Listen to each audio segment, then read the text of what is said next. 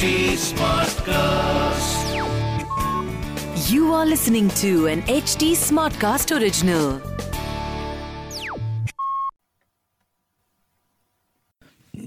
एक मिनट रुक जाओ, रेडी होने दो. चलो ये कर लेते हैं. This could be a great intro. Hi, I'm Akshay. Hi, this is Saurabh, and you are listening to the Founder Thesis podcast. We meet some of the most celebrated startup founders in the country. And we want to learn how to build a unicorn.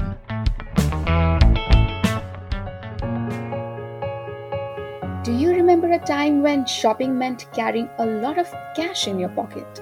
Loyalty Rewards has been instrumental in helping shift consumers' attitudes and replace cash with card, and thereby paving the way for many of today's fintech unicorns. And Vijay Jayarajan, who founded Loyalty Rewards, is one of the few founders we have interviewed who have generated actual profitable exits for his investors when Loyalty Rewards was acquired by BillDesk for $100 million.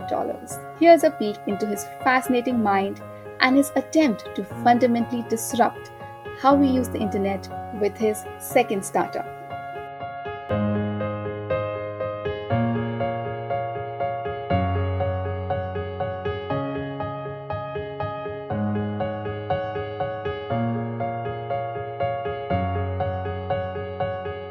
My name is Vijay Jayarajan.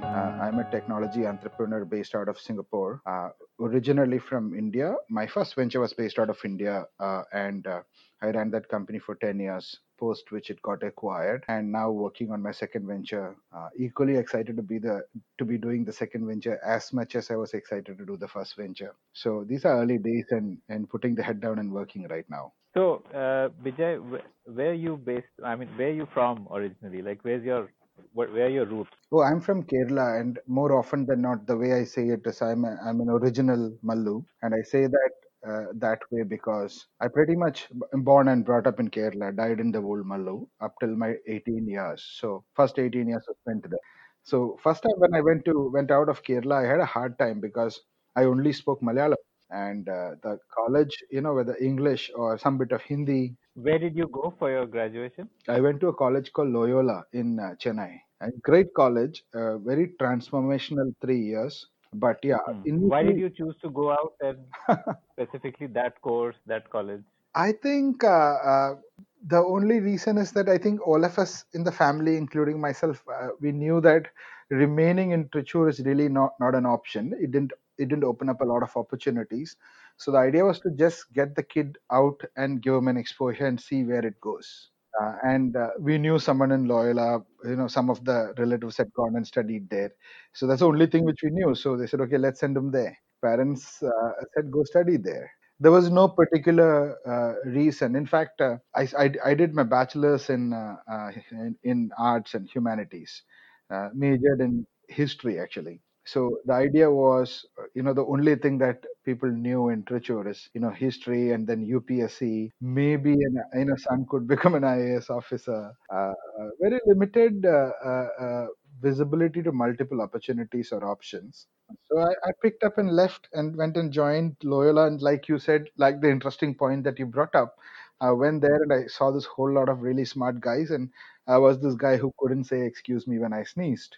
And it was a hard time coping up, learning to talk, learning to talk in English, learning to make yourself presentable, making yourself articulate. It was a challenging yet transformational window. Those 3 years were, I always look at those 3 years as a very pivotal 3 years of my life. So by 1995, when you were passing out, so what were you like at that stage? What did you want to do next? Did you have more clarity? Little more clarity than when I originally started off, but not diversified.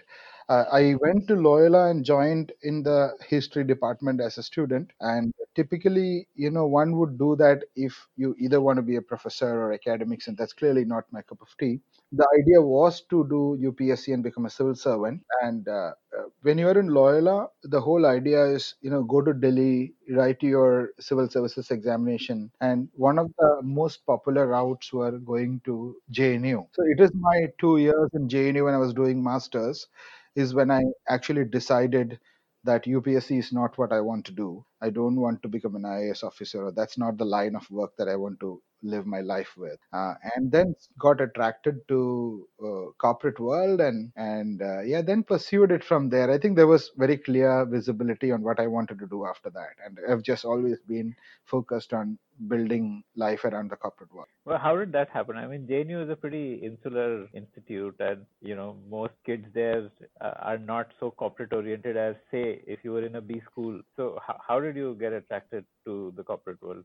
I think two reasons. One is when you are in JNU, it's also a place from where a lot of students qualify and go on to become civil servants. And you have a lot of friends, and you started to see people who already cleared UPSC. Some of them IPS or IRS, IAS, IFS, and then you get a glimpse into their lifestyle. Working whether it is in Delhi or in one of the rural area, but the closer and closer I got and better visibility I got into what is life as a civil servant, while I admire their dedication and commitment to building this nation, I started to realize that that's not my cup of tea. That's not how I wanted to do things. So honestly, it was a puzzling period because I finished my masters and wasn't really qualified to go and do anything big in the corporate world, but that's really what I wanted to do. So I took a year off actually. I took a year off after my masters, as they. It wasn't that popular then, but as they call it, the gap year, right?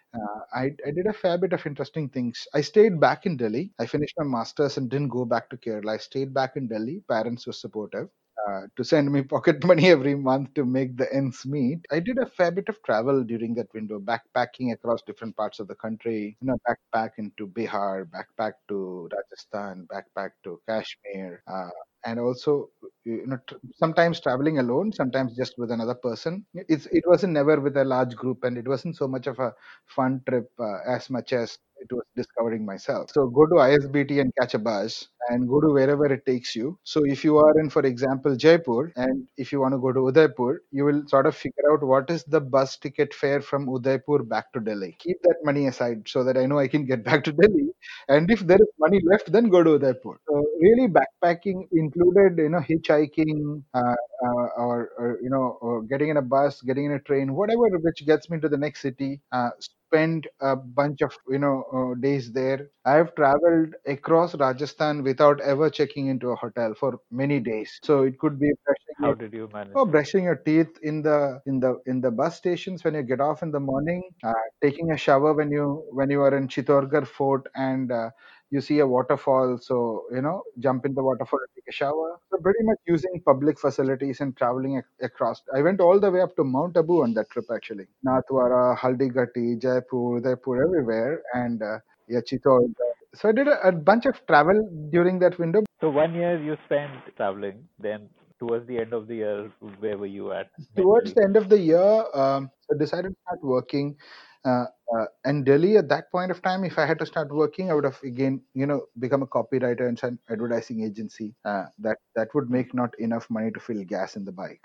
So actually got a visit visa, literally a visit visa, and went to this place called Muscat in Sultanate of Oman, and went there and sent out resumes to a whole bunch of companies, faxed resumes actually. These are the days of fax actually, and got a few interview calls. Went to one of them, and I got a job. Actually started working in an advertising agency. I didn't know enough to know that advertising agency has something called client servicing or something called creative or something called media planning. So I went there and give me some job, and what can you do? I can talk. That's what I can do. So I was a junior account executive. That's the first job in Muscat. I think by then I was probably 23, 24, 23, turning 24. But that was a pretty bold bet to buy a ticket to a country. You must have cost quite a bit, and with no clear sight of how it will pay back. I think Akshay, there was never fear. I was never ever governed by fear. I always felt that if there's something which you want to do and you go for it with all your heart, you can do it. I mean, when you're going to a big country and if you can't get a job, what good are you? So I never felt that if I go there on a visit visa, I wouldn't get a job. That sounds ridiculous for anyone. So I just went there, and like I said, I could talk. By the time we're talking about masters in another year. The handicap of not being articulate, etc., had gone away, and I could talk. And yeah, I got a job. I never that I don't consider that as a bold step because see, I wasn't going there saying that I need to get a top job, right? I need to get a job equivalent to one of the premier MBAs. And I was still grounded enough saying that all I've got is a master's in history. So get a job and start somewhere. We'll figure out. We'll probably. So the idea at that time was, go work in the Middle East for a few years and then go to the US and go do MBA from Harvard or wherever you can. I must say, while on one hand I wrote GMAT and wanted to go to the US and do an MBA, etc. But I've also always been an Indophile, always personally been an Indophile. Want to be in India, want to live here. I wasn't one of those guys who felt that going to US and getting a job there was the end of the life, which is what a whole generation of youngsters grew up with that feeling, right? I wasn't one of them. So while in Dubai, this whole new concept came along called the Indian School of Business, and then I heard people like Rajat Gupta and Sumitra Ghoshal and Deepak Jain and Pramod Sinha and all of these names were drumming up the spirits. And the idea of being a part of a business school which is being created from ground up to create a business school of global standards in this part of the world, that was very appealing. So I applied straight away to ISB and didn't apply to any of the business schools in the US. ISB in fact didn't have any roots or backgrounds or nothing. So when I first applied to ISB, our application package was exactly the same that was being used in Kellogg that year. ISB had a partnership with Kellogg while it was starting up. And our applications were also evaluated in Kellogg that year, which, in other words, saying that if I had applied to Kellogg, I probably would have gotten in there as well. The criteria was pretty same, and I had a decent GMAT score, particularly for a humanities background student. And I had international work experience, so it wouldn't have been very difficult to go to a good business school in the US. But I went to ISB because I was really excited about the idea of being a part of a group that's creating a business school. So you were in the first batch, It's is it's it? it's Like the first it's batch it's of ISB? extremely sticky point. It's called the founding class. That's what we are called. Even the ISB as the school now refers to class of 2005 or class of 2003, but we are never called class of 2002. We're called the founding class. So you were in the founding class of ISB. So what was that experience like? Was it another transformational experience like Loyola was? Yes and no. Yes and no. But I think I had more fun in Loyola. Transformational, yes, because ISB was good learning. ISB had the best of professors that you could ask for, really, because ISB basically didn't have any professors on board because this is just the beginning. I mean, they had one or two professors joined the school, but otherwise, it didn't have a spectrum of all subjects, all professors. So what ISB did is it went and picked and chosen the best professors for each stream from different parts of the world. So that one year, I was taught by professors from Stanford, Wharton, Kellogg, LBS, INSEAD, you name it. So the best of professors from the world in their respective subject. If I had to be taught marketing, either Deepak Jain or Srini Srinivasan, these are the best names in the marketing academic world at that time. If we were to be taught negotiations, for example, then Madan Pilotla from London School of Business will come and teach you. So it has an interesting model where we had really the best of professors coming in from different parts of the world and teaching. So from a curriculum and from an academic perspective, I believe that one year perhaps is probably the best in the world anywhere, including Harvard's and Wharton's, because they didn't have the option to pick and choose the best from different places, right? So from a pure academic curriculum perspective, that one year perhaps was the best one year of management education in the world. So that was good. What wasn't so good is I really struggled. ISB had an amazingly outstanding class as founding class. I had, tons of IIT engineers floating around on campus, and I couldn't really compete. Academically, I couldn't compete because they were just really very, very strong. And yeah, I struggled through that window. By then, I had also become sort of, unlike the school days, which I talked about when I was dormant and not a studious kid, but through the Loyola years and JNU years and then working in Muscat, working in Dubai, one has sort of developed an attitude about yourself and you've got a winning smell smell to yourself. And then suddenly you go to this business school where there's so many guys with that winning smell that, this is typically what I've heard is this is typically what happens in IITians when kids from different parts of the world who are really the best of their lot in their area, and they go to IIT and they see a whole lot of other guys who are equally better or much better, and that's a very revealing year for IIT engineers in the first year of their campus. And for me, it was a little like I just suddenly got thrown into the middle of a whole lot of really smart guys. So that 1 year was pretty intense one. And from campus, where did you get placed? That is an entirely, challenging window. So I passed out in 2002. So you can imagine how the corporate world was in 2002, right? Once Rajat Gupta came to campus, and he's the founder of ISB, right? And he was at that time the pinnacle of his glory, right? He was the MD of McKinsey and stuff. And he comes and stands in front of us and tells us that in my 30 years of corporate life, I've never seen a year this tough for recruitment. So it was a struggle. It was really a struggle for the school. Also because, see, the school, this is the first class, this is the founding class. And getting this bunch of guys placed is extremely important for the school from a reputation perspective. Right? It was also a very expensive school, and it had a lot of press visibility, media visibility. So for ISB, the class getting placed is very important, even from a longevity perspective or even viability perspective. Will this model work? And at the same time, it was a terrible year from a corporate recruitment perspective, B school recruitment perspective. And I think all of these guys, all the folks who were associated with ISB did put in all the efforts that they could to make sure that calling companies and say, hey, there's a whole bunch of good guys, go to ISB to recruit. So that happened. And eventually I got recruited into Jet Airways. So my campus placement was into Jet Airways as a management trainee. I didn't, of course, remotely think when I was going to business school that I'll go work for an airline. The only airline experience that I've had before ISB was, 2 or 3 flights that I've taken before that. You wanted to join like a marketing agency. I was very clear that I wanted to go into marketing and maybe then general management, but clearly and joined Jet. Jet came to campus, had 5 rounds of interviews, and they had whole kind of psychology tests and group discussions and all of that. And yeah, eventually there were five of us who were recruited into Jet Airways that year. And yeah, that's how I came to Mumbai. So 4 years at Jet, what were you doing in those 4 years?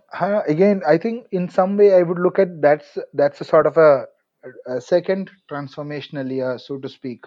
In some way, I look at those 4 years as similar to the years in Loyola, because that is the first true blue corporate job, right? Before that, in Muscat and Dubai, I was really young, juniorish, figuring out. But here, post a business school education, one gets some responsibilities, and that's the time when you can sort of prove yourself. So I worked in Jet for 4 years, and as a matter of fact, globally, airlines don't really recruit from business schools. So if you go to Harvard or Wharton or Stanford or anywhere, you hear that the VCs or the consulting companies or the iBanking companies, they're the top recruit, or tech these days. But you never hear that an American airline or Delta is the top recruiter, day zero recruit. It's never the case. So airlines typically don't recruit premier business school graduates.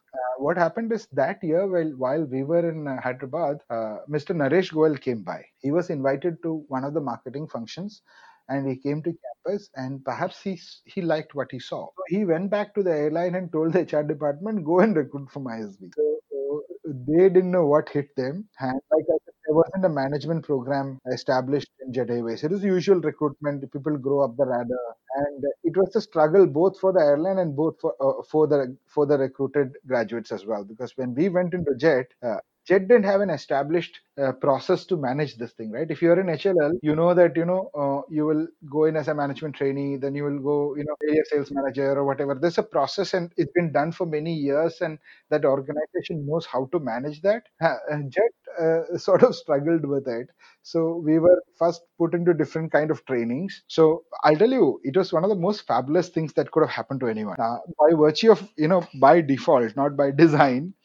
So Jet didn't know what to do with these guys. So Jet said, training karo. So I literally went through and worked in 30 departments in that airline. Many people who've been in the airline for 10 years probably didn't even know that there are 30 departments in the airline. So that was an amazing experience. And post the training, I ended up joining marketing team. And was straight away thrown into Jet Privilege Go Takeover. There was this department already existing, and the person who managed the department was moving on to manage another department, and there was a vacancy, and I was said go take over. So went and started managing that team, and I think wonderful time.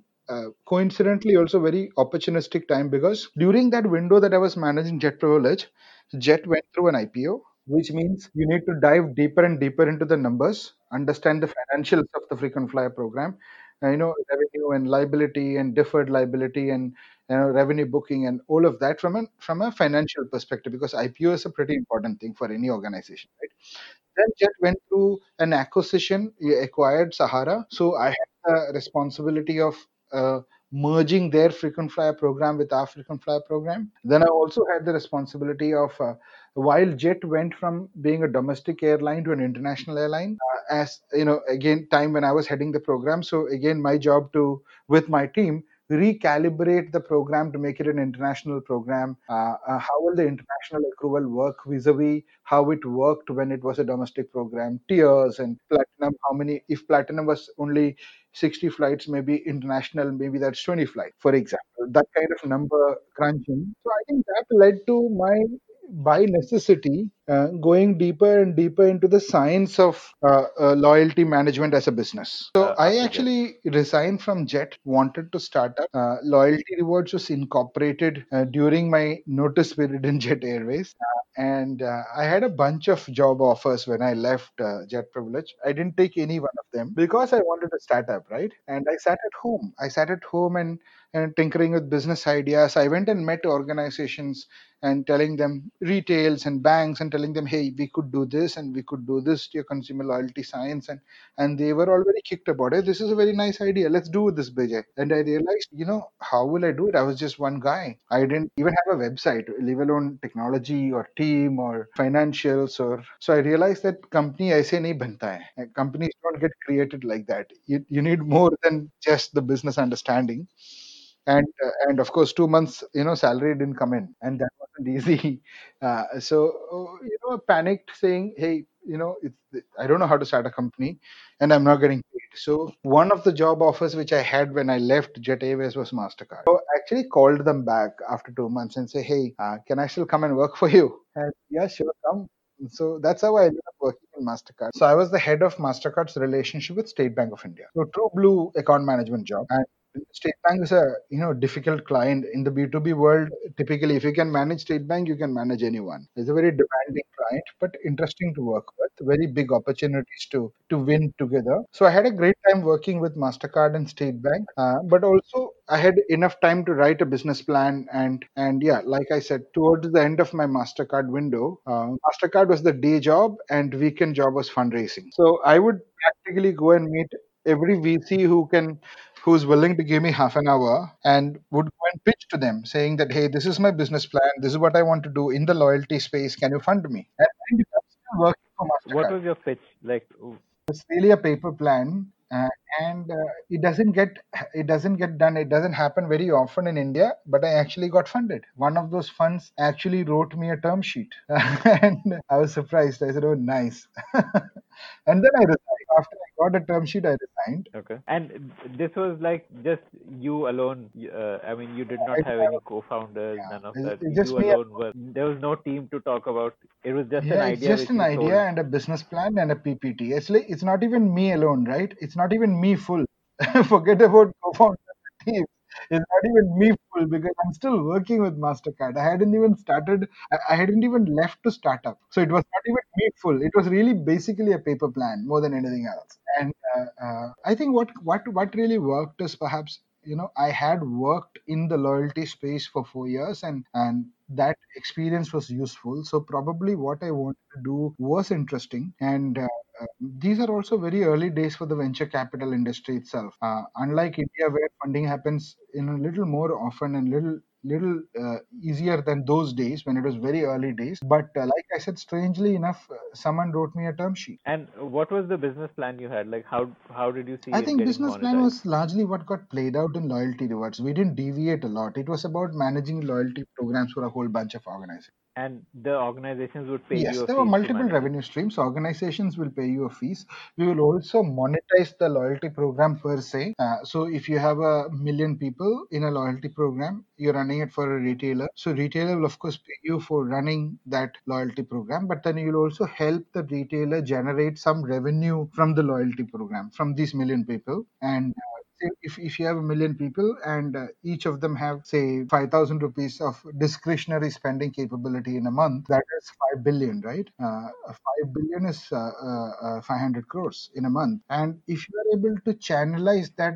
discretionary spend capability into your partner organizations, and if you can take, if you can take a percentage of that additional revenue that you're giving to those organizations for analyzing it, then you could make money. Strangely enough, 2008, what happened again? It was one of the lowest, corporate periods. That's precisely when I started out. And yeah, you know, I quit Mastercard. Started loyalty rewards operations. Technically incorporated in June of 2006 when I left Jet, but started operations as my being the first employee of the organization, and worked there for 10 years. Managed loyalty program for 10 years across India. That's pretty much what happened after that. What was exactly the tech product or the platform that you built? It's more from a loyalty program management. So you have say 1,000 consumers. You have their profile and you have accrual, you have redemption, you have communication opportunities to them, you have customer service, you have points accounting. So the holistic loyalty program management platform. I had used one like that when I was in Jet, right? I ran the loyalty program using one of the loyalty platforms. In fact, that was another interesting experience in Jet. When I started to work with Jet Privilege, they had a different technology platform. During my time there, we changed the technology platform. We licensed a platform called Chris from Emirates Airlines, incidentally. Emirates Airlines is this tech division called Mercator, and they had a loyalty program management engine, which we licensed. So I went through that implementation process, getting a new platform in place, etc. There was again good learning. So all of that did help. So one of the first things that we did in loyalty rewards is to build our own technology platform. It took a bit, but we said that rather than going and using some other existing loyalty engine, we want to have our own loyalty engine. So we took a few months to build that engine. And let's say I started in April, May, office was in place. By the time we got to December, we were probably 10, 12 people, out of which maybe 6 or 7 were technology and 3 were non-technology. How would a person use the loyalty program? Like they would get a card which they would swipe, or they would show the card number and the retailer's POS would capture that, and that POS would talk to your system and tell you that. We didn't want to occupy a card slot in the consumer's wallet, and we didn't want the consumer to pull out a card and do some incremental efforts for him to get those points. We wanted to make it seamless. That's on one hand. On the other hand, luckily, our clients were all banks. So in India, interestingly, most of the banks that we started to work for didn't have a loyalty. And basic proposition from the bank to their consumers was that, hey, use your debit card to pay directly at a shop rather than going to an ATM, withdrawing money, and then going to a shop and spending, right? So you have a debit card in your pocket, don't think that it is an ATM card. And consumers didn't know that at that point of time. Uh, 99% of the debit cards issued by these banks were being used as ATM cards. So consumers would go to an ATM, withdraw cash, and then go spend that cash. For bank, it's a double whammy because every time consumers withdraw money from an ATM, it's a transaction, right? But it costs bank money. And on the other hand, if they could get the consumers to spend directly at a merchant outlet, as an issuing bank, the bank would make some money. Bank would get what they call interchange. So it was classic 101, where you knock off cost on one side when you don't have an ATM transaction and convert that into debit card transactions on the other side, you generate revenue. So it was a profitable model for the banks. And we were telling the banks that, listen, launch a loyalty program to incentivize this behavior. Banks found sense in it. And so we were essentially saying, just use your ATM card and go and spend. Whenever you spend directly using the ATM card, we will give you some points. We, in the sense, the bank would give those points. So when did you acquire the first few banks? Strange, and again a lucky break for us. Our first client was also the largest client anybody could aspire to get. So our first client was State Bank of India. Wow. And this was because of the MasterCard relationship? Partially yes, but not so much. The reason why I say partially yes is because at least I knew who is who in State Bank. But answer is no, because knowing who's who didn't help us get the deal. So I did go and tell, say, State Bank, hey, why don't you run a loyalty program and convert all of these debit card transactions into this ATM transactions into debit card transactions? And State Bank sounds good. Can tell us a little more about it. So we sat, worked with their team, and gave them the full, spiel about how this is a profitable model and what are the details of running this model. And at the end of all of that, State Bank said, "This is all good, but who will run this?" I said, "We can run it for you." But they said, "No, we can't. We can't just give it to you. We are a public sector bank, and so we need to do an RFP." And I felt, quite let down, because I had worked with the bank for a few months to generate interest and make them understand the benefit of having this and all of that. But public sector bank is, it is what it is. So they had to do an RFP. They did an RFP. 10, 15 companies came and pitched for it, and there were different rounds of 10 companies became 15 companies, then 7 companies, then 5 companies, then last 3 companies, and eventually we won that RFP. And that RFP was, so hard for us to win. It was online, reverse auction, forward auction, all of that State Bank did. So we had to bid and quote the lowest charge to win that. We were L1, and then we won it. And yeah, then honestly, Akshay, there was no looking back after that. From State Bank, then Punjab National Bank, then Central Bank of India, then Bank of India, then Union Bank, then Corporation Bank, then Karur Vysya Bank, then and Federal Bank. In how much time? Are you talking like within a year you acquired all these banks, or No, I think that's what was the that's trajectory? another interesting thing which we did. When we won State Bank, of course, that was a big win, and I know our investors were very happy that gave this bloke some money, but it seems to be like they got a good client. So shall we go and get a whole bunch of new clients then? And we said no. So internally as a team, by then in Loyalty Rewards, we said, we've bitten off something very large. Let's chew this well. Let's not go after the rest of the markets very well, because we need to prove it to ourselves as well as to the bank that we can run this well, because that was the first client. We had one or two small, retail clients by then, but they were not really anything substantial. State Bank was the first real large client, right? And so we put our head down and didn't do anything else for 12 months. I think that was one of the smartest things that we did. When I look back, we literally put our heads down, got our technology in place, got the processes in place, got the people in place, and started to run that bank's program really, really well. And by the end of 12 months, the number of debit card transactions that the bank had really took off. So we had this interesting graph which said pre-loyalty program 24 months and post loyalty program launch 12 months. And you can see a decisive departure where the line goes up once the program is launched. So we only needed that graph to take shape and get our processes and technology in place. So after 12 months, then we went to town to meet other banks. We just had to present this, saying, hey, this is what loyalty program does to you. And when this happens for you, this is the math. You save so much money from ATM transactions, you make so much revenue from POS transactions.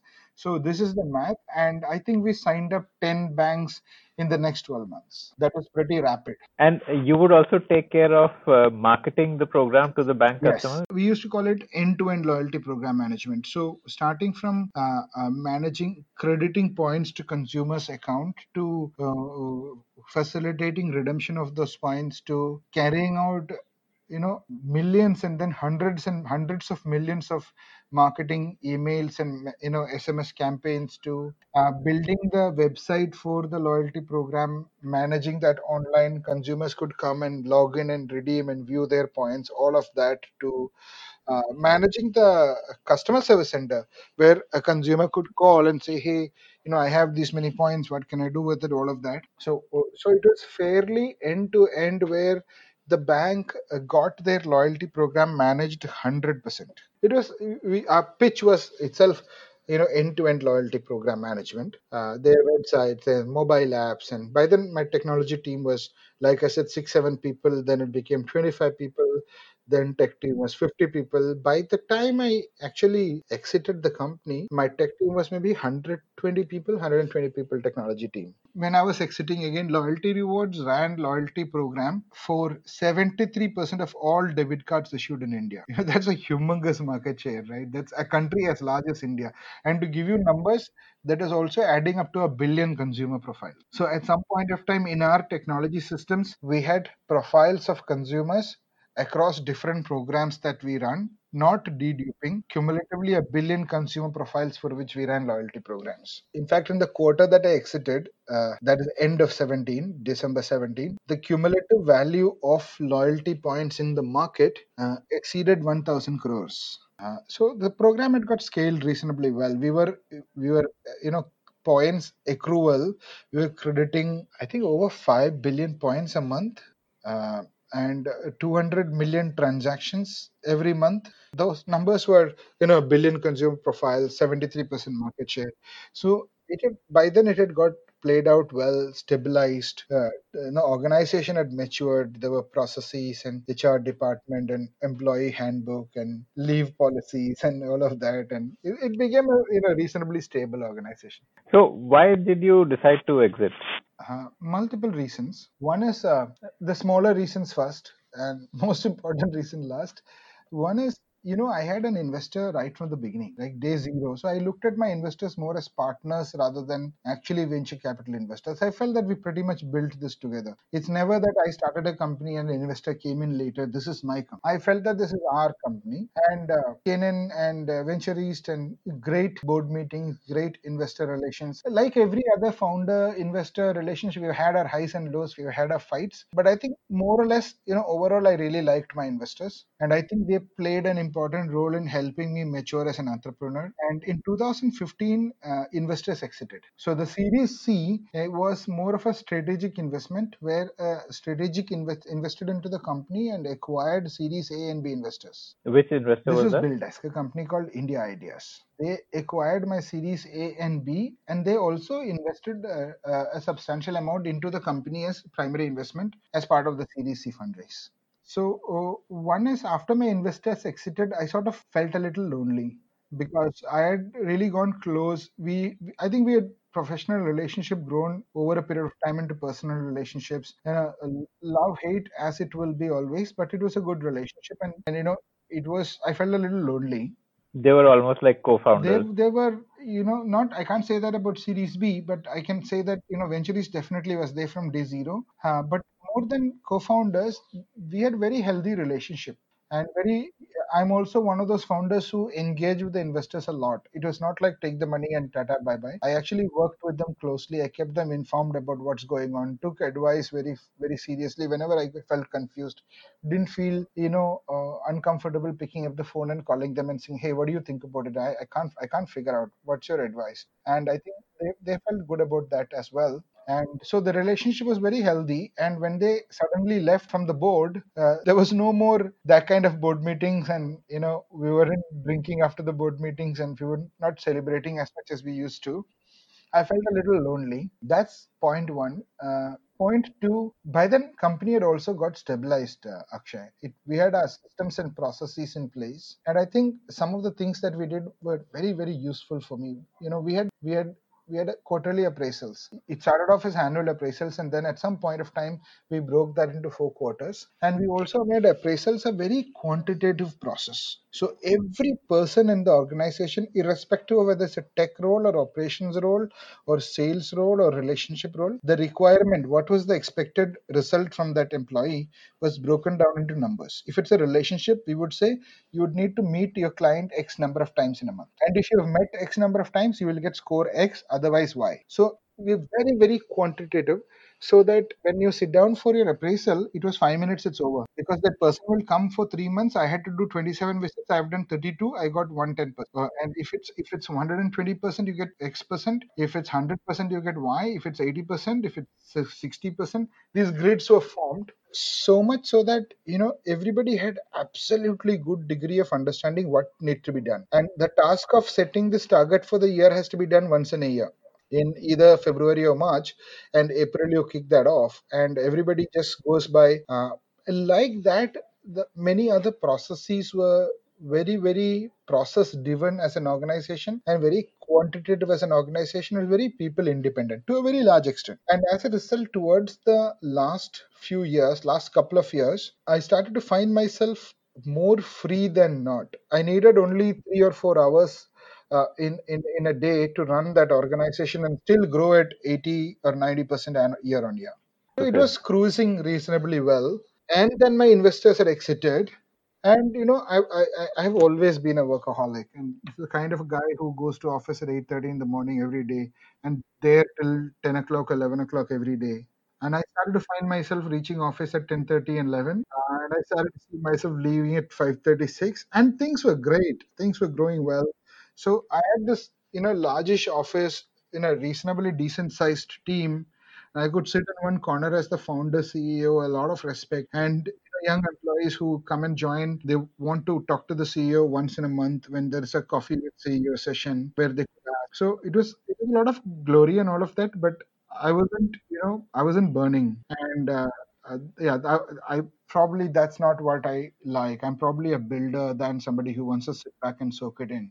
And around the spirit, a new idea gotten into the head. I cooked it in my head for maybe, close to a year. And then I felt that this is something which I believe in passionately. And it's also very difficult.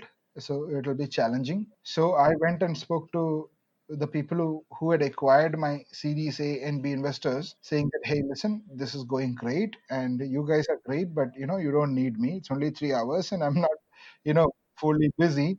So why don't you just buy me out as well and I will exit? They were great guys, actually. They were really great guys. How much stake did you have at that time? They had significant majority. Let me put it like that.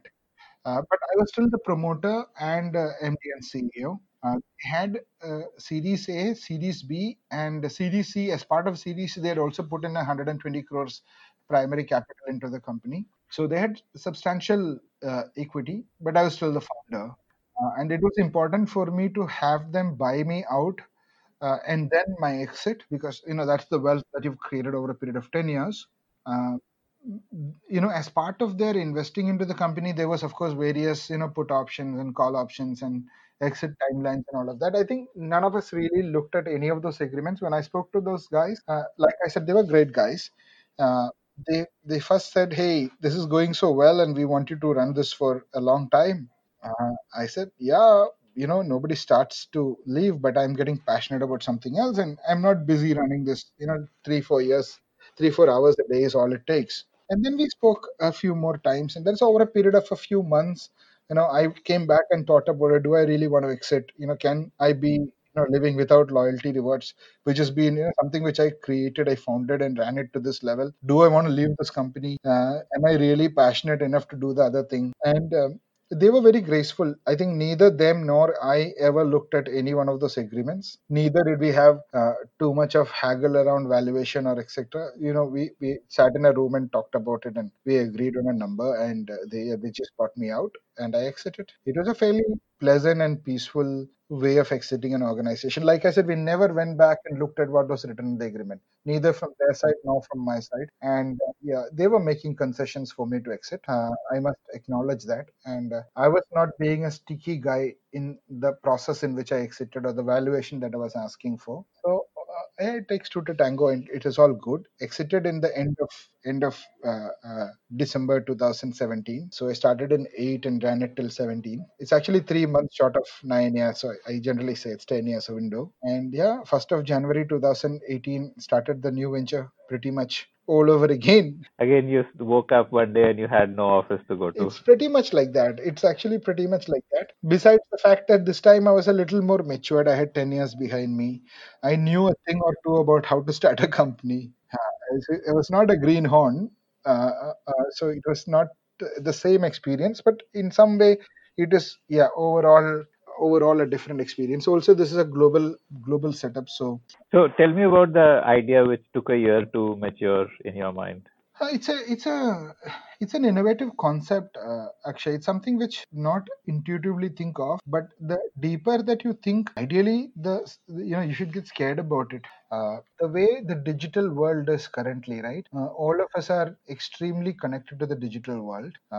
We use all kinds of digital products, and overall across this digital world, connected to everything and holding everything together, is this thing that we call the internet, right? And the internet plays an important role in everyone's life, including this conversation. Everything is connected to the internet, and we are all comfortable the way it's working out. In fact, we are more than comfortable, right? If you were driving across to meet me, you say I'm 27 minutes away from your place, because your Google map is on and you know precise location, while you tweeted and you send a WhatsApp to somebody, you reply to an email, you're totally connected and powerful. But that's on one hand. You have close to 3 to 4 billion people who use internet every day today. In some way, when you look at it, these 3 or 4 billion people, on one hand, while they feel extremely powerful and connected and all of that, in reality, I started to feel that each one of us are actually extremely powerless. We are actually users of the internet by virtue of having no other choice. And as a matter of fact, everything that you use on the internet are owned, managed, and controlled by some other organization. In some way, let me put it another way. In an interesting way, is in the physical world that we all live in. You live in Delhi, you have a house there, and different parts of the places where people live. If you look at this physical world, and if you rewind a few centuries back, there was a period called monarchy, right? When kings and emperors and rulers, kingdoms, and during that window, there might have been a period when literally 10 people in the world own all land on earth. If you are Chandragupta Maurya, you own your kingdom. You pretty much own your kingdom. If anybody builds a big fence around his land and declares that this land is mine, then Chandragupta Maurya's people will come and kill him. That kingdom belongs to king, and the people live at the pleasure of the king, and people are called subjects. But of course, people loved their king. King took care of their people. Life is good. But in some way, the digital world today is evolved to a similar point where physical world was in monarchy, where literally a few handful of companies own everything that is on the internet, and there is no concept called private ownership of the internet. Just the same way it was in the monarchy, in the physical world, where there was no concept called private ownership. So because of the way internet is owned, basically, I'll tell you a startling number, that actually, if you add everything there is on the internet together, put everything together into one big bucket in terms of data, in terms of gigabytes or terabytes or petabytes or hexabytes, quantify all the data on the internet. Would you believe it if I tell you that almost 99% of all data on the internet are controlled and owned by just two companies? Which two companies are those? Your guess is as good as mine. Google and Facebook. Because both these companies also have gigantic wings within themselves, right? You have, which is the second highest searched website in the world besides Google? Google is where maximum search happens. Where is the second highest number of search happens? Would you know? Facebook. No. Not aware. YouTube. Today, whatever you want to know, how to make Irish coffee, you go search on YouTube. Right. So that's also Google, Gmail.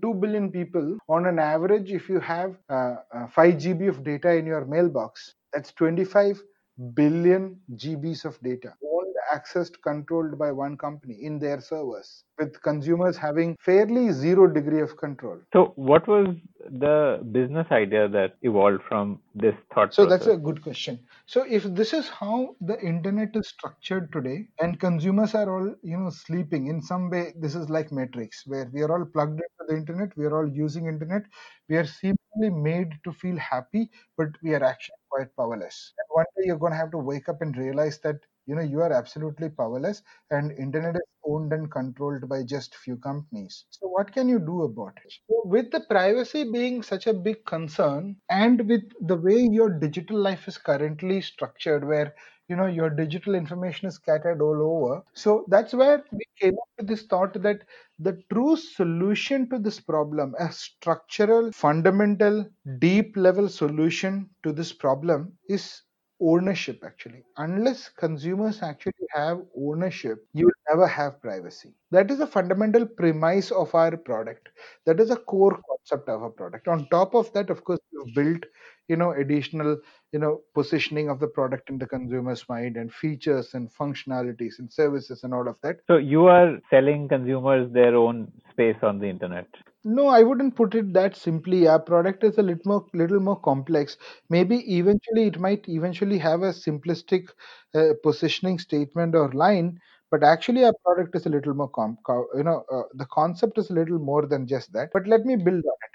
So if you want to have privacy, and for that, if you need to really own your own place on the internet, let's come back to the physical world, right? From the times of Chandragupta Maurya, monarchy period, when there was no concept of private ownership, to fast forward to today's world, where private ownership as a concept is one of the fundamental pillars of human society. But how does the private ownership get manifested mostly? Mostly get manifested in the form of a home.